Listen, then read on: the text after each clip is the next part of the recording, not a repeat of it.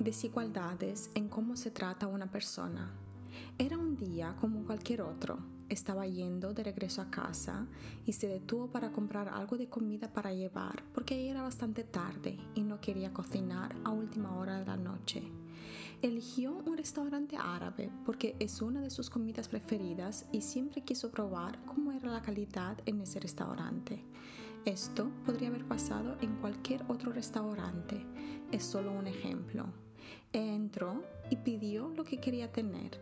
Mientras esperaba la comida, notó que el cocinero estaba preparando un falafel que normalmente no está incluido en lo que ella había pedido y, en ese momento, no vio a ningún otro cliente en el restaurante. Era una cocina abierta, así que se podía ver cómo se estaba preparando la comida. Le pareció un poco extraño, pero no era asunto suyo. Esperó menos de 10 minutos y la comida ya estaba lista. Empacaron todo, ella fue a pagar y el cocinero le ofreció un falafel con hummus como gesto de amabilidad. Ella aceptó sin ni siquiera pensar demasiado en lo que acababa de suceder.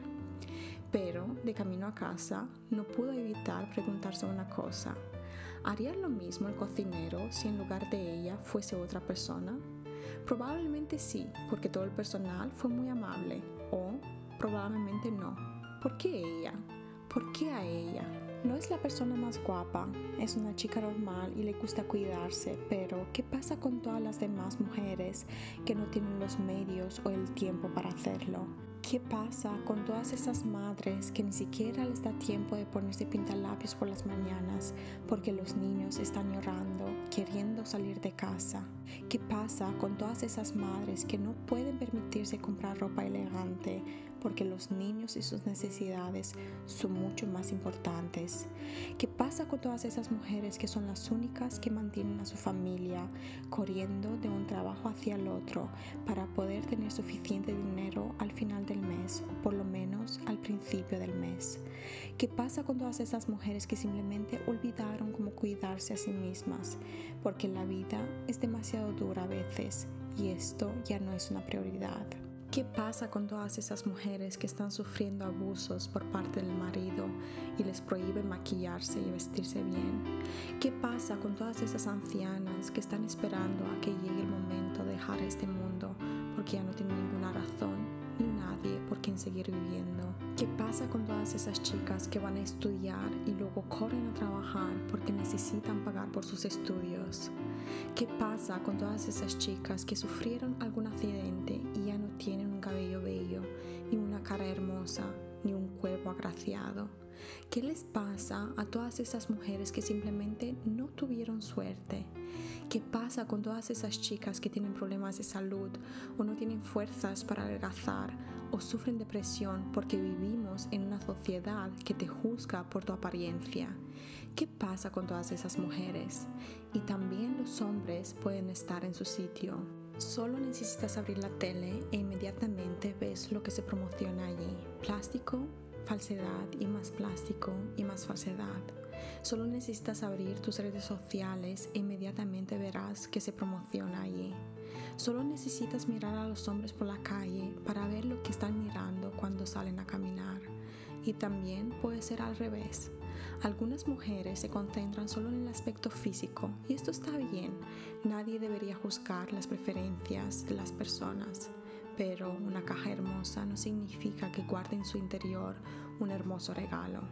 Estoy aquí ahora mismo disfrutando del aire fresco después de la lluvia y pensando en esto, las desigualdades en todas las formas, de todas las maneras y en todos los entornos.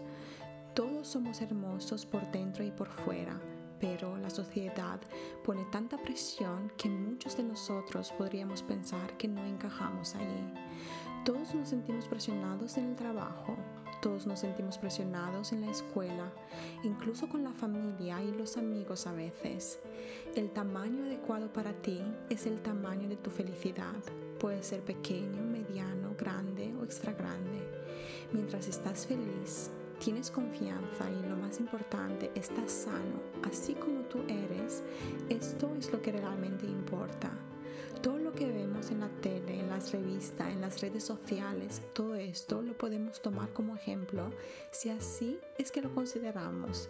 pero no tiene por qué ser el fin de nuestra autoestima si no logramos parecernos a esas personas. No todos tuvimos la suerte de nacer en una familia rica, no todos fuimos educados en un país desarrollado, no todos conocimos a las personas adecuadas en el momento adecuado o no tuvimos relaciones con las personas adecuadas en el momento adecuado.